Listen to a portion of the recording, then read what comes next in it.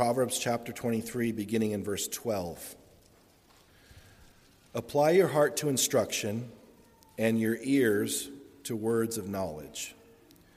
Do not withhold correction from a child, for if you beat him with a rod, he will not die. You shall beat him with a rod and deliver his soul from hell. My son, if your heart is wise, my heart will rejoice. Indeed, I myself. Yes, my inmost being will rejoice when your lips speak right things. Do not let your heart envy sinners, but be zealous for the fear of the Lord all the day. For surely there is a hereafter, and your hope will not be cut off. Hear, my son, and be wise, and guide your heart in the way. Do not mix with winebibbers or with gluttonous eaters of meat, for the drunkard and the glutton will come to poverty, and drowsiness will clothe a man with rags. Listen to your father who begot you, and do not despise your mother when she is old. Buy the truth and do not sell it, also wisdom and instruction and understanding. The father of the righteous will greatly rejoice, and he who begets a wise child will delight in him. Let your father and your mother be glad, and let her who bore you rejoice. My son, give me your heart, and let your eyes observe my ways. For a harlot is a deep pit, and a seductress is a narrow well. She also lies in wait as for a victim, and increases the unfaithful among men. Who has woe? Who has sorrow? Who has contentions? Who has complaints? Who has wounds without cause? Who has redness of eyes? Those who linger long at the wine, those who go in search of mixed wine. Do not look on the wine when it is red, when it sparkles in the cup, when it swirls around smoothly. At the last, it bites like a serpent and stings like a viper. Your eyes will see strange things, and your heart will utter perverse things. Yes, you will be like one who lies down in the midst of the sea, or like one who lies at the top of the mast, saying, They have struck me, but I was not hurt. They have beaten me, but I did not feel it. When shall I awake, that I may seek another drink? Let's pray together. Father, thank you for your word. Thank you for the preeminence of it. So grateful that we have it to turn to anytime we have need. We thank you that it doesn't change. We're so grateful that you don't change, that you're always the amazing God that we love and serve all the time. We pray, Lord, that you would help us to receive everything you have for us this morning, quite apart from anything that I say. We pray, Lord, that you would speak to us and that you would help us to not just be hearers of your word, but aim to be doers of your word. We pray that obedience would mark our lives. Lord, we're not interested in being religious. We're interested in knowing you, following you, and then being used by you. We pray that you would use our family here increasingly for your purposes, that we would be set apart for your holy use, that you would do far greater than we could ever ask or think, being separated unto you, being set aside for your special use. We want to be holy. Lord, we pray that you'd use these verses to that end by your Spirit and by your power. In Jesus' name, amen. Please be seated.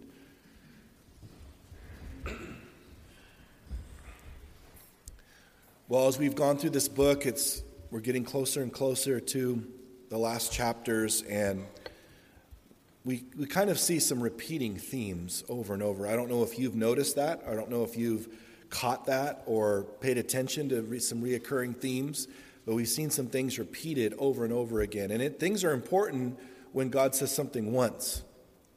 But when he says something over and over and over and over again, it shows how important it is, and it shows how we could potentially forget or lose sight of that truth, or we could easily disobey that truth, and we need to be reminded over and over again. We've been looking at wisdom in this book. Wisdom has been said, it's knowledge rightly applied. We can have information, but we don't know how to apply that information in any given situation. It's also can be characterized as knowing what to do, and not just knowing what to do, but how to actually carry it out in a practical way. We know oftentimes what to do. We knew this growing up, we knew our conscience told us that certain things were right, certain things were wrong. And when we went against our conscience, we felt guilty. That's good. God wants us to feel guilt when we do things wrong. Animals aren't feeling guilt over things. We're not animals. We're created in God's image. And so animals don't feel guilty about doing things. We feel guilty because of our conscience, but then we had instruction from our parents and our culture and all of that. And then at some point, those of us that know Christ, we understood the revelation of the gospel, that God revealed his truth about how we can be saved. And we trusted in that. We appropriated that truth, and he came inside of us and made us new creations. And ever since that time, we've been learning by his book, by his revelation, the Bible, and by him directly speaking to our hearts, and we have been given so much wisdom. We walk in just in a casual knowledge as believers of so many things that the world's ignorant of, and we take it for granted all the time. We don't even think about it. I'm going through, I know how the world's going to end. I know where all this is leading. I know there's going to be a one world government. I know there's going to be a one world currency. I know there's going to be a one world religion. I know there's going to be an attack on Israel by Russia and Turkey and all these other countries, Iran. I know all these things are going to happen. I know it's leading somewhere all the time, and we forget how we just walk through life as believers, knowing so much that other people don't know, and sometimes we can take it for granted. But it's important for us to understand that he doesn't just give us information for the sake of having information. As much as he wants to have us be wise and all those things, he does it in part, and we'll see this as we get through some of these verses, that he does it for us to trust in him, and he does it for us to be able to affect other people's lives. And so he wants us to be good managers or stewards of the revelation that he's given to us. And that is accomplished by us loving him with all of our heart, mind, soul, and strength, and loving our neighbor as ourself. That's the law of Christ. And so that's what he wants to do through our lives. And in our lives, he wants us to become mature believers. Mature believers look a certain way, they talk a certain way. I don't mean look outwardly, but their lives are, there's characteristics that come forth. They look like Jesus. They have the character of Jesus. They have the fruit of the Spirit coming out of their lives. They preach the gospel. They support the work of the ministry. They serve. They share their faith. They love people. They don't return evil for evil. They forgive. They show grace. There's so many things, but we can't know that if we don't know his word. But we can know it in related to mental agreement, but yet not actually put it into practice. And that's the danger that we each have. Especially as we know the Lord for a while, and we can start thinking that God judges us or assesses our spiritual maturity by what we agree with and what we know instead of what we're obeying. And that's what James talks about when he says we could be hearers of the word, not doers of the word. So we need to be listening to teachings, we need to be reading our Bibles, we need to be having all that spiritual intake, measuring our actions against those things that we're seeing in God's word and coming to a right determination related to what he says our lives need to improve with or prove on. So that's what we've been seeing as we've been in this book. We've seen so much wisdom. And a couple weeks ago, we saw that in chapter 22, he gave us kind of a prologue of 30 wise sayings that were going to be coming right after that. And I want us to look at that prologue back in chapter 22. So go back to 22, and I want us to just read a few verses here, because he says these certain things in 17 through 21 to prepare us for these 30 wise sayings. Basically, 30 wise sayings within the context of Proverbs, which it constitutes many, many wise sayings, but he's emphasizing these 30. And he says in chapter 22, verse 17, he says, "Incline your ear and hear the words of the wise, and apply your heart to my knowledge. For it is a pleasant thing if you keep them within you. Let them all be fixed upon your lips, so that your trust may be in the Lord. I have instructed you today, even you." It's like he's anticipating us going, "You talking to me? Like me? Yeah, you. I'm talking to you. Even you. Have I not written to you excellent things of counsels and knowledge, that I may make you know the certainty of the words of truth, that you may answer words of truth to those who send to you. I always talk about, the greatest commandments is to love God with all your heart, mind, soul, and strength. Love your neighbor as yourself. And that's what church is supposed to be about. Loving God with all of our heart, mind, soul, and strength. Loving your neighbor as yourself. Serving, giving your life away, having your focus on others. That's what he talks about in this prologue here, related to these 30 wise sayings that we're in the middle of. And he talks about the focus should be on God. Look at verse 19. So that your trust may be in the Lord. So it's focused on him. These wise sayings are so that we can further trust him in our relationship with him. Further trust him for things that only he can be trusted with. But then notice also at the end of verse 21, he says, that I may make you know the certainty of the words of truth. Was just for me? Just for my benefit? Just so that I get blessed? No, he keeps going. That you may answer the words of truth to those who send to you. See, again, others. God wants to pour into us all these things and have us value and treasure those things so that we can be safe people, that God can send to us, send people to us to hear what we have to say. People sometimes say, what do I have to say? I don't have anything wise, and you're right. You're right about that with me. I don't have any wisdom, but I know God's word, and I'm growing in knowing it more. And when I have God's words to say, Peter said, if any man speaks, let him speak the oracles of God. We have to be trustworthy people that know what his word says, that have actually lived his word, that are obeying his word, or are growing in his word. Those are the people that God sends other people to. If you know someone in your life that you trust, that it's God, who's godly, who God has used in your life, value that person. And recognize that God wants us to be those people. Not just certain people in the body of Christ. Every one of us, God wants to use to make us available for people to be sent to us, to be able to speak the truth to us. But if we don't value his wisdom, we don't obey his wisdom, all those things, then we're not people that he will send people to, because we will have nothing to add in a substantial way in their lives. We don't have a testimony. In 2 Corinthians chapter 1, it says, comfort those with the comfort with which you've been comforted. Meaning, you've been comforted by God. He's helped you through a situation. Now get your eyes off yourself and get your eyes onto others and comfort them with that same comfort, telling them that God has been faithful to you through the exact same situation or a similar situation. That's what God wants to do. So he says, value all these things. So he spends these verses, 5 verses, preparing us for these 30 wise sayings. But he says something in our verses. Look at verse 12 in our chapter 23, that's very similar. He says, apply your heart to instruction and your ears to words of knowledge. Compare verse 12 to verse 17 of the previous chapter that we just read. Incline your ear and hear the words of the wise, and apply your heart to my knowledge. That's verse 17 of the previous chapter. Verse 12 in our chapter says, apply your heart to instruction and your ears to words of knowledge. He's continuing that, and he's saying value it, because there's 2 things at play here.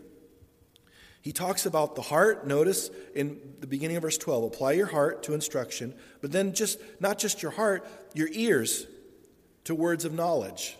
So we have to be listening and perceiving spiritually truth. We can't weigh truth with other truth, and we don't have the scriptures against which to test everything that we hear. So we have the spiritual capacity to receive as believers. We have the Holy Spirit in us. And he gives us the capacity to weigh things and to discern those things. The world can't receive the things of the Spirit, nor can they know them, for they are spiritually discerned. And so that's what he's talking about here. So it's not just, okay, I'm going to learn these things. I'm going to be this blessed Christian. And, it's about living the most abundant life I can live and all these things. He's like, no, you'll trust me more by these things. You'll be able to be a person that I can send people to hear the truth, that you'll have credibility with, because you've lived these things out. That's what's at stake here. Spiritual influence is one of our greatest expressions that we get to enjoy of God's wealth that he's given us, is spiritual influence. It's such a privilege to bless people and to help people in their most needy ways, really, because our greatest need is spiritual. If we have the spiritual taken care of, everything else gets dealt with appropriately and in context. So that's the blessing. He wants to expand our spiritual influence as believers. And we have such small vision for ourselves. Oh, he could never use me there. He could never use me doing that. I could never see myself. And you may not be called to that. You may not have gifts associated with that. But there are way more people that aren't used in ways they could be used because they're seeing how small they are compared to how big God is. How many times we see in the Old Testament, oh, I can't speak, Moses. Gideon, oh, I'm from the smallest of the tribes, and who am I? Like, who am I? Who am I? Who am I? You keep hearing these themes. Who am I? And God says, you're exactly who I know you are. You're the foolish things of this world, and I'm going to use you to confound the wise. Because when I use you, no one will be able to get the credit except me. So he says, beautiful. Apply your heart to instruction, your ears to words of knowledge. We need to recognize that God wants us to remain teachable, humble, and recognize that we don't know everything. And one of the biggest dangers as we get older in the Lord is thinking that we can't learn from certain people or we can't learn about certain areas because we have experience in those things. And God says, no, you can keep learning. We're going to keep learning all the way for eternity. We're going to be just exploring the riches of his grace. Ephesians chapter 2, verse 7. So he's going to reveal so much of who he is, and we're going to keep growing for all eternity. Now, he deals with corporal punishment in verses 13 and 14. Look with me there. It says, do not withhold timeouts from a child, for if you give him a timeout, he will not die. No, it doesn't say that. Now, there's a place for timeout, so don't misunderstand. It's a place where someone needs to just sit and just take a breath, just relax. You're having a flesh flare-up now. You just get your bearings and just sit there for a little. There's fine, but that's not to the neglect of what God says to do here, which is the rod. And we looked at this a couple weeks ago. Remember back in chapter 22, again, we saw in verse 15, where we're told this, foolishness is bound up in the heart of a child. The rod of correction will drive it far from him. And I read at that time the names of 42 countries that have spanking as illegal activity. 42 countries. You can go back and listen to the teaching if you want to know those countries and hear me stumble through trying to pronounce some of them. It's pretty funny. But the point is, it's illegal in those countries, and I believe that it's going to be illegal here. At best, they're going to say, and they do say, that it's ineffective, and at worst, they're going to say that it's child abuse. But God in his word right here says that this is how we need to discipline our children.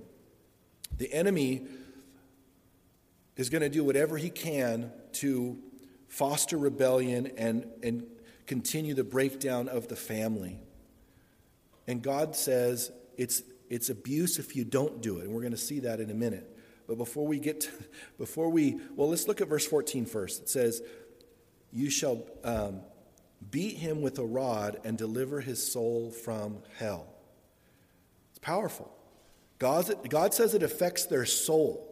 Corporal punishment affects the effects of, and the implications of corporal punishment affects the soul, and it contributes to delivering their soul from hell. That's pretty heavy stuff.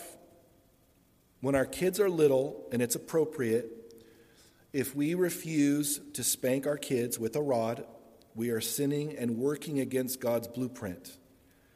And we're taking chances with their souls. It's that serious. God says it as clear as day. It's not me saying it. You have a problem. You're having a problem with God's word. His word is saying it. Now, there's all kinds of ways to do it wrong, and even abusive, which God is not for.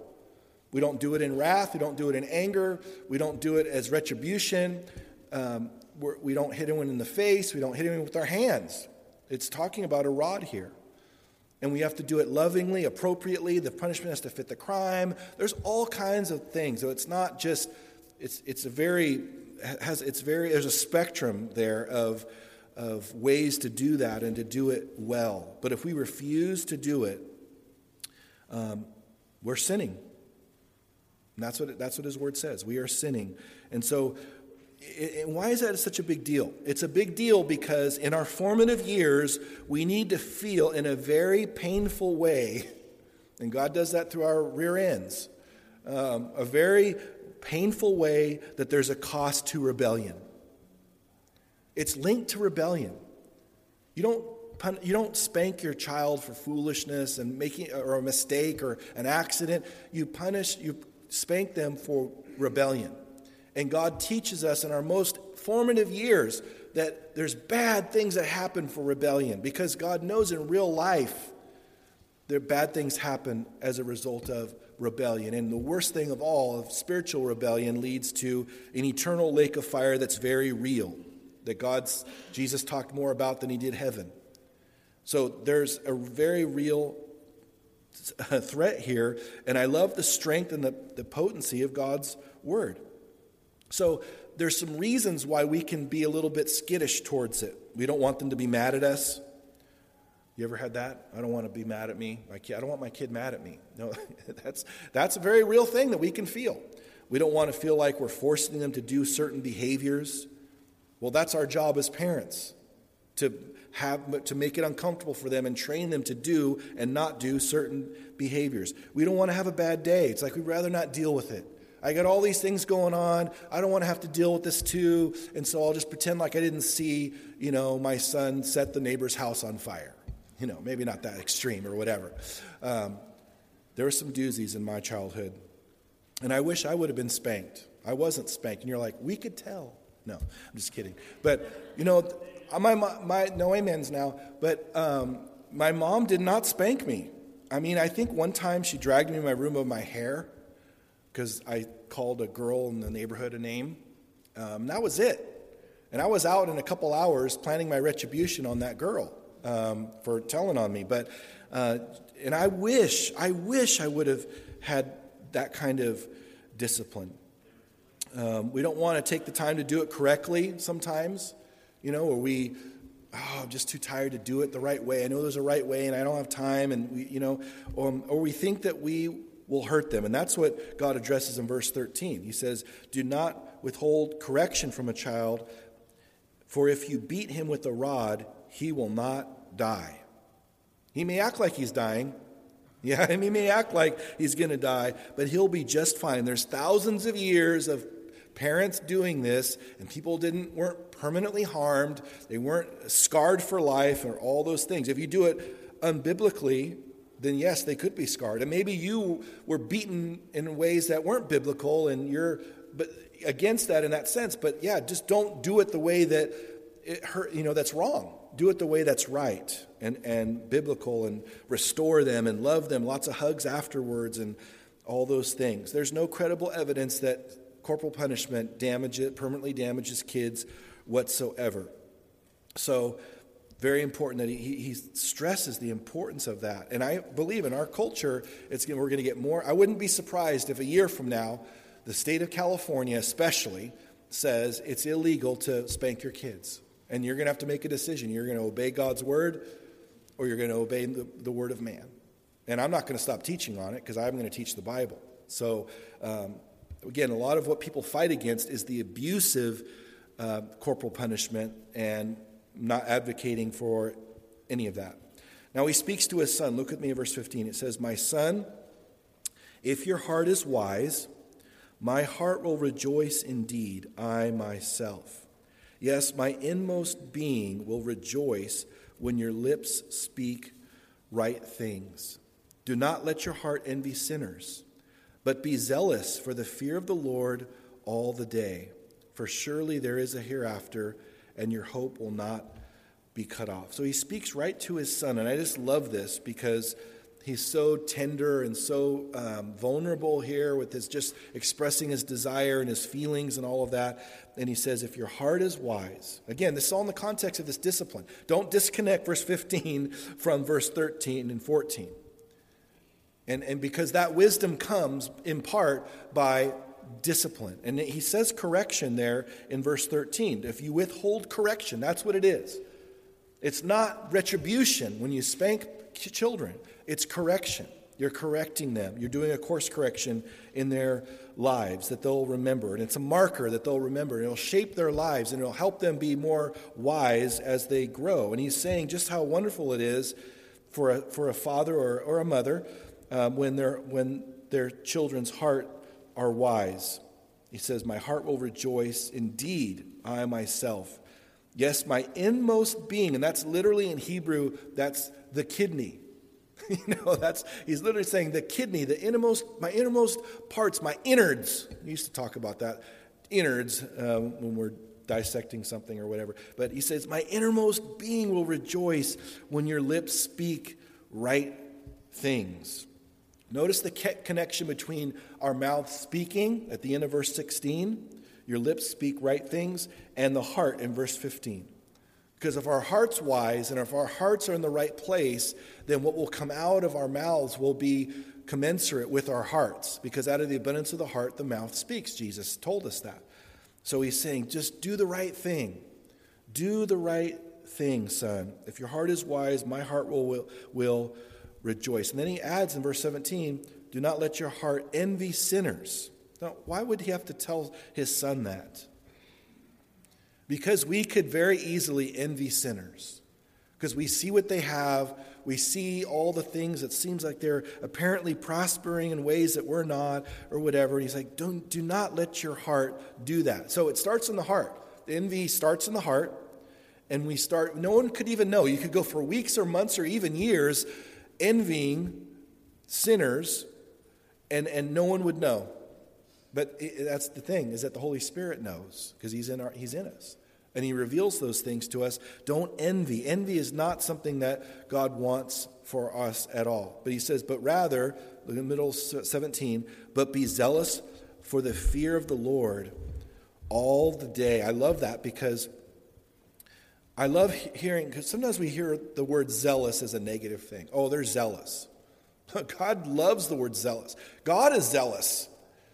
He wants us zealous as well. But he says, be zealous for the fear or the awe, the reverence of the Lord, thinking how amazing and how great and how big he is, and how there's no one like him. Be zealous for the fear of the Lord all the day, like throughout the whole day.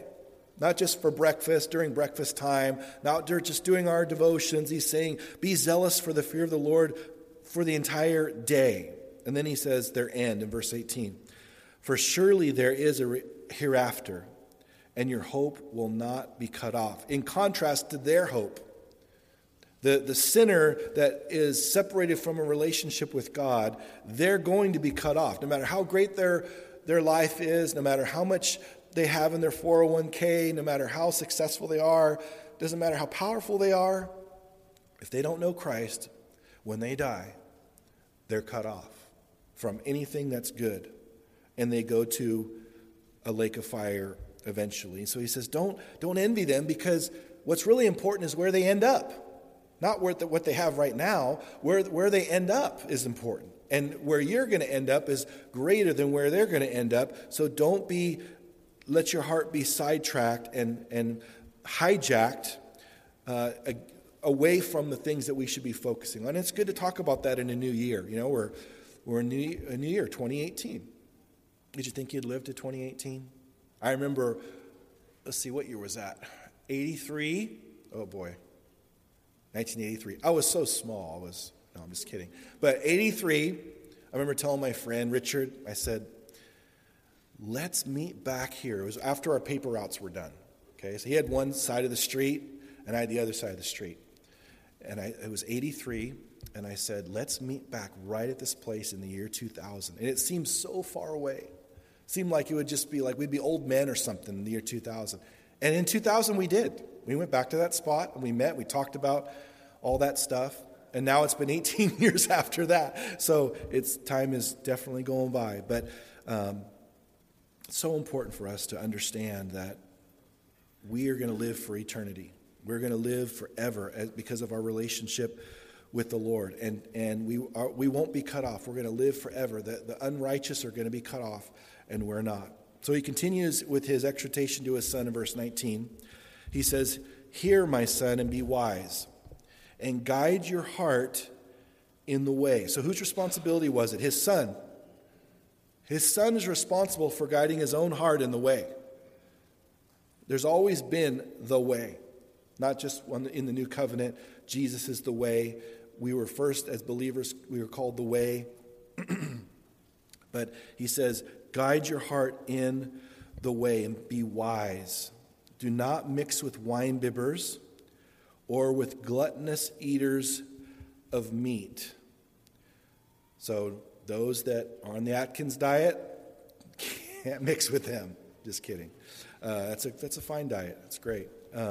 But he says, he's not even talking about being a winebibber. He's saying don't mix with winebibbers.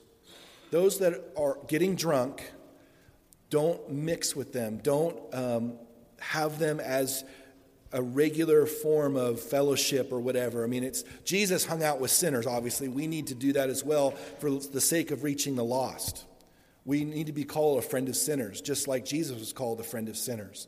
So I'm not saying that you remove yourself from unbelievers, but as our main people that we're around, the people that are influencers in our lives, we can't have drunkards, basically, people that have an ungodly desire to, consume alcohol or other drugs or whatever. We can't have them be our main relationships. But he also says gluttonous eaters of meat. And so it's not talking about the Atkins people. It's talking about, because in that day especially, if you were wealthy, you would, meat was a luxury. You couldn't just have meat all the time. So he's been talking about these sinners that are prosperous and all of that. Don't envy them. And back in those days when you'd have one of those parties where they would just be eating and be gluttonous and all that, they would just stuff themselves. And I know that we've never done that before. We can't relate to that. It's only theory for us. But they would just stuff themselves till they would throw up, many of them. And that's what he was talking about with being gluttonous. And it's just out of control behavior. That isn't what God's called us to. And he says in verse 21, for the drunkard and the glutton will come to poverty, and drowsiness will clothe a man with rags. So drunkards and gluttons, all of that, they live in excess. They're engaged in all these sinful things, and they are not living a life of sobriety. They, as a general pattern, come to poverty because they are out of control and they spend everything that they have on those things. And it's sad. It's an epidemic in our country and our world with opioids and all kinds of different drugs and all of those things. And so God wants us free. Paul at one point said, I won't be the master of anything. Nothing's going to master me except the Lord. So God's called us to be free of any bondage, anything that has a grip on us. He's called us to be free of those things. And we can have all different kinds of addictions in this life that aren't even mentioned in Scripture. But we can have all kinds of addictions, and God doesn't want us to have addictions. He doesn't want us dependent on anything except Him.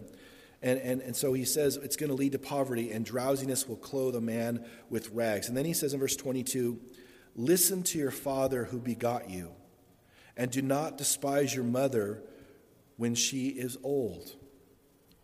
Now, what about if you come from a family where the father and the mother weren't godly, and they're not godly now?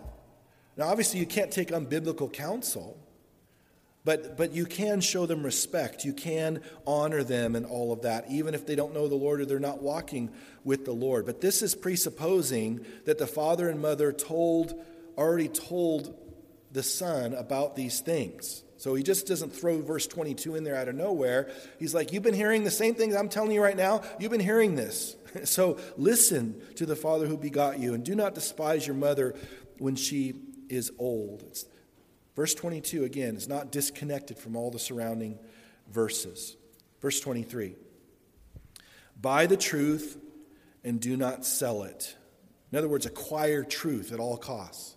Acquire truth. Don't give it away in the sense of not managing it well.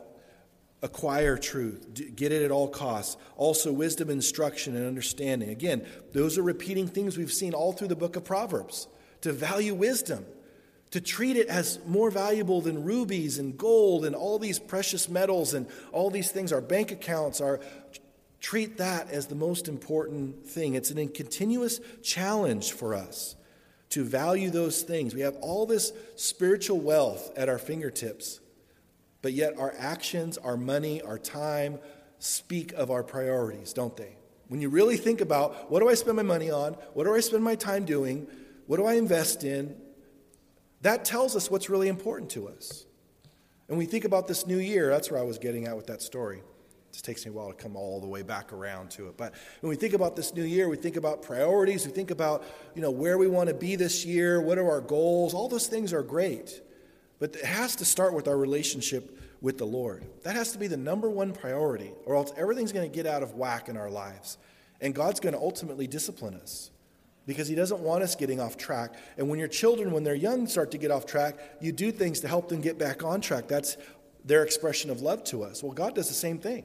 We start getting off track, he's going to do things to discipline us. Hebrews chapter 12 is very specific about if we weren't children, legitimate children of his, then he wouldn't do that. But because he does that, it demonstrates that we are legitimate children of his. And we should be subjected to the Father of our spirits and live, meaning live the abundant life that he's called us to.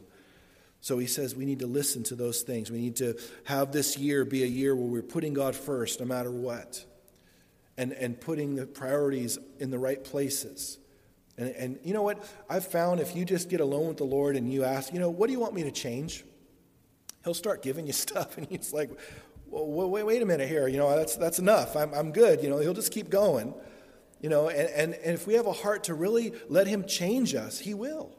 He'll take our current situation. He'll start giving us things to work on. He'll start revealing things in Scripture. He'll start speaking to us, and he loves to do it. He wants us to get more and more mature and more godly all the time. So we can use this, again, to have our influence be expanded. So he says here, verse 24, the father of the righteous will greatly rejoice, and he who begets a wise child will delight in him.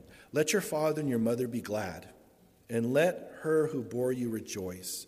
My son, give me your heart, and let your eyes observe my ways. So you just think of the child that's doing the right things, how much joy it brings to the parent or the grandparent. And it reminds me of just thinking how God sees our lives when we do the right thing. When we do the things we're supposed to do, when we forgive, when we're gracious, when we bless orphans and widows, when we preach the gospel, when we love people, he is so blessed by that. He doesn't miss anything. He sees every bit of our obedience to him, and it blesses him. Never forget that. So he kind of likens it to that. But then he says in verse 26, my son, give me your heart, and let your eyes observe my ways. He's talking about a human son seeing him. And he says, let your eyes observe my ways. That's speaking of being an example. Whether we're a father or a mother or a grandparent, it's talking about us being an example. And he wants us to have lives that people can look to and say, I'm not where I need to be. I need to be more like how you are in those things. And that's what he wants us to use us in. He wants us to be an example for people like he says here with his son, looking at him. Every husband, every father, every wife, every mother needs to be an example, godly example. When someone thinks of, how should I handle this situation? How would my papa do it, or my grandpa, or how would my dad do it? How would my mom do it? They need to think back and go, oh yeah, that's exactly what I know what they would do, because I've seen it so many times in other situations. We need to be those type of people. So it's beautiful. And then he gives them more instruction in verse 27. For a harlot is a deep pit, and a seductress is a narrow well. She also lies in wait as for a victim and increases the unfaithful among men. Wow, so he even gets to that. And we've seen this the first, how many chapters did we see that in the book of Proverbs? Talk about beware of the adulteress, beware of the seductress woman who waits, and no one's going to escape and all of that. And he's saying to his son, watch out for this. Beware. Don't fall into that trap. And there are just chronic unfaithfulness expressed in our culture. If you can stay married for a certain amount of time and demonstrate faithfulness, you're considered, someone that's beyond what anyone could ever think is possible. And that used to be the norm in our country. It was an anomaly when someone couldn't be faithful to their spouse. So he's called all of us to be faithful. And this even goes into all the other traps, like pornography. All the other things that we can fall prey to those things, and they can have a hold on us. And he says, and increases the unfaithful among men. He calls us to be faithful with our eyes, with our hearts, everything. Now, we need to be quick to ask forgiveness and all those things when we fall short, of course. And he loves to forgive and all of those things, but we need to see the seriousness of these things and see the warning that he gives in his word, because no one comes out unscathed. Verse 29, who has woe? Who has sorrow? Who has contentions? Who has complaints? Who has wounds without cause? Who has redness of eyes? He answers it in verse 30, those who linger long at the wine, those who go in search of mixed wine. Now that's a big subject. We've talked about it before, but it's, just briefly, it's not sinful to ingest alcohol. Jesus turned water into wine. Now, it was a lot different wine back then in many ways. It wasn't as potent, but people still got drunk off that wine. Paul wrote to Timothy and said, take a little wine with your stomach, or for your stomach, your illness. Medicinal purposes. So it's not. But what he hasn't called us to is to put ourselves in vulnerable positions. And he hasn't called us to walk in a way to where we're vulnerable to falling. So if we've had a problem with alcohol in the past, we need to not drink. We don't want to add any possibility that we could fall into that trap. He's called us also to not stumble others. People come to conclusions about our faith and all these things. We don't want to stumble people who have weaknesses in those things. So we have to be careful of that. Or use anything to escape the burdens of life or to deal with the problem. That's what he's for. He says, cast all your care upon me. Not the brewski, not the glass of wine, not the whatever it is. I don't care. Fill in the blank. It doesn't matter what it is. It could be food. We already talked about gluttons. It's so funny that people never want to talk about the sin of gluttony in the body of Christ. But it's a sin. Stuffing yourself is a sin. And so it's easy for us to point fingers on all these things and feel like we're better than other people. None of that's valid. What is valid is that God wants us to walk sober-minded. He wants us to have all of our faculties. He wants us to not be drunk with wine, we're told in Ephesians 5:18, in which is dissipation, but be filled with the Spirit. He wants us always to be ready to be able to preach the gospel, to be effective in our spiritual capacity to be a blessing to other people. So it's important for us to recognize he's saying if it's sinful to be drunk. Most Christians agree with that. Some don't, unfortunately. But it's sinful to be drunk. But what I want to get to is how careful we need to be with everything in between. Because so often we are influenced more than we realize, or faster than we realize, and recognize how we can stumble people, and recognize how it just changes us in many ways. And where is that line? It's so much work to do all of that right and biblically and all of that. It's not even worth the aggravation, for me anyway. So for us to recognize, look, we can't escape to anything. I don't care what it is. Can't escape.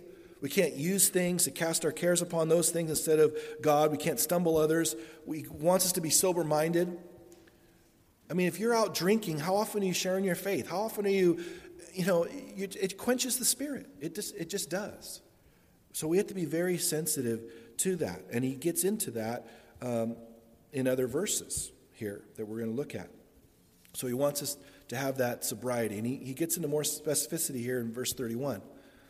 Do not look on the wine when it is red, when it sparkles in the cup, when it swirls around smoothly. And it's, I believe, talking about when it's the most enticing, when it's freshly poured and it's fresh, or it's at its full strength or whatever. Maybe it's talking about this versus new wine that hadn't been fermented yet or hadn't been mixed with water. I don't know. But the point is, it can't be something that controls us. And it can't be something that stumbles people. And it can't be something that we go to instead of going to God.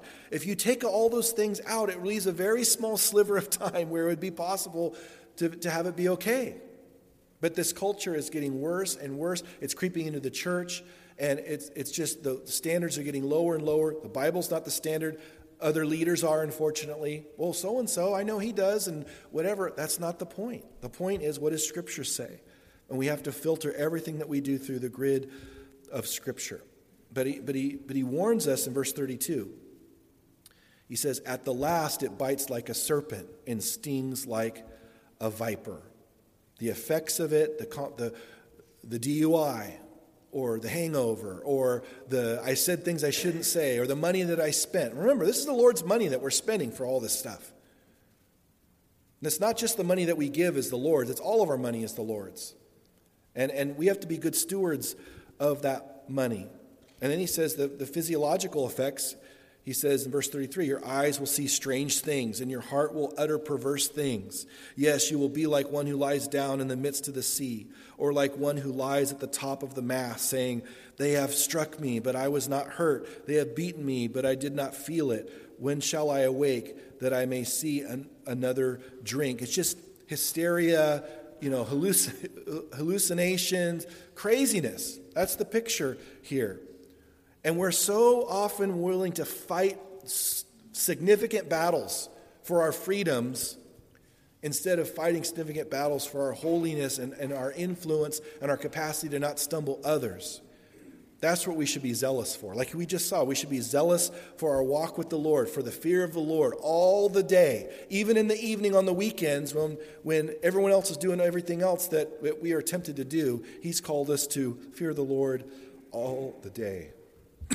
Excuse me.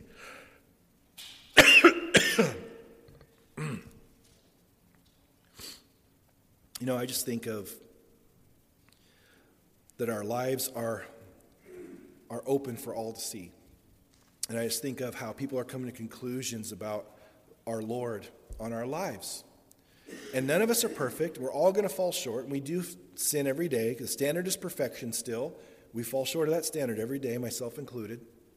But don't, and I'm talking to me too, don't allow our capacity to not be perfect give us a license to not even try to do the things that God's called us to do and to not do the things he's called us not to do. It's very important for us to see how important it is for us to be different in this life. We can't tell the world that there's a different kind of life if we live just like the world. It just won't happen. We won't have any credibility. If we're saying, hey, I want to teach you how to invest, and we don't have a portfolio that's impressive, it's hard for anyone else to listen to us because we won't have any credibility. So when we're saying God has these standards, he cares about sin, our behavior matters to him, even our thoughts and our motivations and all these things, but yet our lives look like their lives, how is that salt going to get its saltiness back, Jesus said. He's called us to be salt and light. It means he's called us to be different. And no one's trying to take away anyone's freedoms at all. But he's called us to be totally sober-minded, totally available at any moment to do what he's called us to do. At any moment, he may bring someone in front of us that needs to know Christ, whom he knows is going to go 3 blocks from us and get hit by a car and die.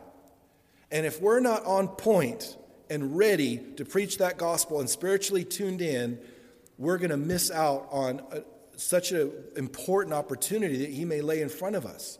Any given moment, we have to be ready to minister. Any given moment, we have to be ready to speak the words of Scripture to people, to give them the right answer, to help them see their need, to help them understand how to receive Christ. And we can't do that if we're impaired by other things. We don't need any crutches like that. We have the Lord. He wants to give us the capacity to rise above and be more than conquerors in all these things. And I don't care how bad this culture gets, and I don't care how acceptable things are. In this church world, this is the standard, and it's always going to be the standard. God doesn't change. Let every man be true, or let God be true and let every man be a liar, as far as I'm concerned. Amen? Let's pray together. Thank you, Lord, for your word. We thank you for the power of it. Thank you, Holy Spirit, for convicting us, encouraging us, exhorting us. We just thank you for how good you are. Help us to be more Christ-like every day. Thank you for the privilege of being in your truth. Thank you for opening our eyes spiritually. And I pray, Father, that you would help us to please you with our lives, that we would live lives worthy of the calling with which we've been called. We commit it to you in Jesus' name. Amen.